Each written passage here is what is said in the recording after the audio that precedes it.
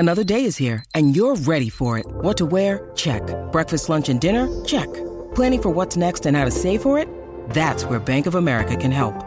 For your financial to-dos, Bank of America has experts ready to help get you closer to your goals. Get started at one of our local financial centers or 24/7 in our mobile banking app. Find a location near you at bankofamerica.com/talktous. What would you like the power to do? Mobile banking requires downloading the app and is only available for select devices. Message and data rates may apply. Bank of America N.A., member FDIC. It's 2:45 on SCNZ. A wonderful Thursday afternoon here in Auckland, and the tennis is back on track, and Norrie, he's broken already. 2-0 up in the first set against the American Giron. So there you go, Cam Norrie on centre court, and the big left-hander is starting to unwind. But we're talking cycling. We're talking the New Zealand Cycling Classic, because our man Julian Ennison's back on the line after hopefully a less torrid day in the conditions, Julian. Sorry, just broke up there. I think you're asking about the conditions, is that right? Yeah. Just I was praying and hoping it was less torrid today for the cyclists. Yeah, sorry, we're just on our way back from Masterton after a big tough stage once again today. Blustery conditions. There was a bit of rain earlier this morning, but nothing to speak of in consideration to what we experienced yesterday. But it was the wind that played its factor today, and that allowed for a few riders to get off the front early on and try and make their bid for glory into Martinborough. So yesterday we had a pretty good performance, a super performance with James Oram. Who stepped up today? Well, James Oram's team, once again today, they knew exactly what they needed to do. And that, of course, now that they've moved up in the pro ranks, they had to try and control things and show the guys how it's done. They did a fantastic job of that to ensure that James stayed in yellow at the end of the day. But there was a number of riders and teams themselves that were stepping up today and trying to get their opportunity off the front. The likes of your Camden Finks of Oxford Edge, who at the end of the day is now leading in the Sprint Ace jersey. The Australian Sean Moran did a great ride off the front for the majority of the day, and he took out the Best Build Construction KOM jersey for the Tandem Pro team. Now, they had a lot of difficulties yesterday, a lot of mechanical sickness in the team, so for Sean and his team to bounce back today was a fantastic effort, and he's pretty stoked with that. And then you got the likes of young Jack Aiken from the St George team, 2 days running, getting the most aggressive jersey, and that's the rider who seemed to be able to animate the race, and he couldn't really back in the peloton because he's basically... Julian just heading through Masterton there. This is probably just a bit of a black spot. We'll fix that up in the kitchen there and let you know. The most aggressive jersey. Imagine that if other sports... Oh, he's fallen off. He's gone through a black spot. The most aggressive jersey. Imagine if other sports had that as an award. The most aggressive player on the court, the most aggressive player on the field. Great to hear that there's so many Australians here as well, though. I think that's really important. And the New Zealand Cycle Classic does this. It manages to get a good smattering of people from all around the world. Teams are big. There are a lot of teams, and they really take it seriously. So stage 2 is done today. And we're just hopefully we'll be able to get Julian back on the other side because he's just gone through a bit of a black spot. But hopefully he does pop out eventually and we can finish off our chat with him and find out what we need to look forward to tomorrow.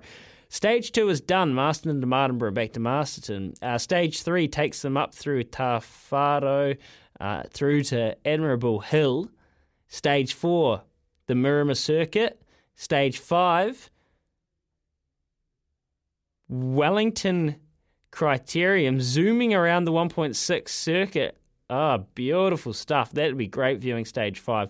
There you go. It's a great event. We'll hopefully catch up with Julian Innocent on the other side of this. We're 12 minutes away from 3. We'll shoot off and be back, and hopefully he's come out of that black spot so we can finish off our chat around the New Zealand Cycle Classic for Thursday, the 12th of January. 6 minutes away from 3 o'clock, SCNZ. Hey, this is exciting. Coming up after 4:30 today, Opie Bosson, the one, the only Opie Bosson's going to take a call from us, and I reckon we're going to quiz him about his Karaka Million rides and see if we can get the good oil out of him. But we got our man, he's cruising through a few black spots in the middle there of the country, so no worries at all. Julian Innocent's back on the line to continue chatting cycling. How you going, Jul? I'm good, and that hopefully everything holds on for us this time. Yeah, cool. Well, we got kind of the rundown of today before we cut off. Now, what does that leave for tomorrow, and how does it set up the rest of the Classic from here?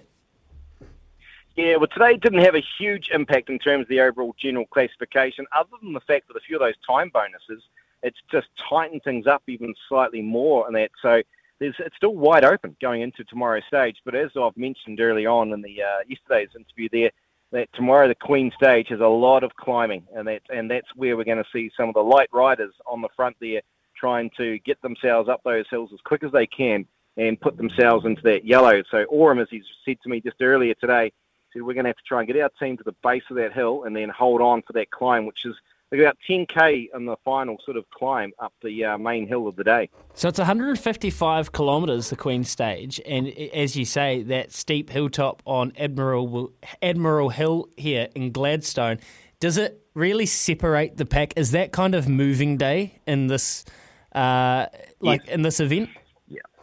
Yeah, absolutely. I think given the fact, we talk about Admiral's Hill being very challenging, but it's actually even 30, 40k worth of climbing prior to that. And last year, these riders went around a lot of those climbs around Gladstone, and they've got a zigzag back and forth over those. So they've done a fair bit of climbing before they even hit the base of that final climb of the day. So it's going to take a lot out of the legs. That wind continues to pick up. That makes it just as equally as challenging for them as well. So I think tomorrow, certainly, we will get a really good, sharp idea of who are the key players going into the final two stages into Wellington. One thing I was going to ask you there, Julian, was before you mentioned a couple of the Aussies, how many internationals do we have competing? Yeah, so we've got 15 teams all up, and there are 10 nations actually represented this year.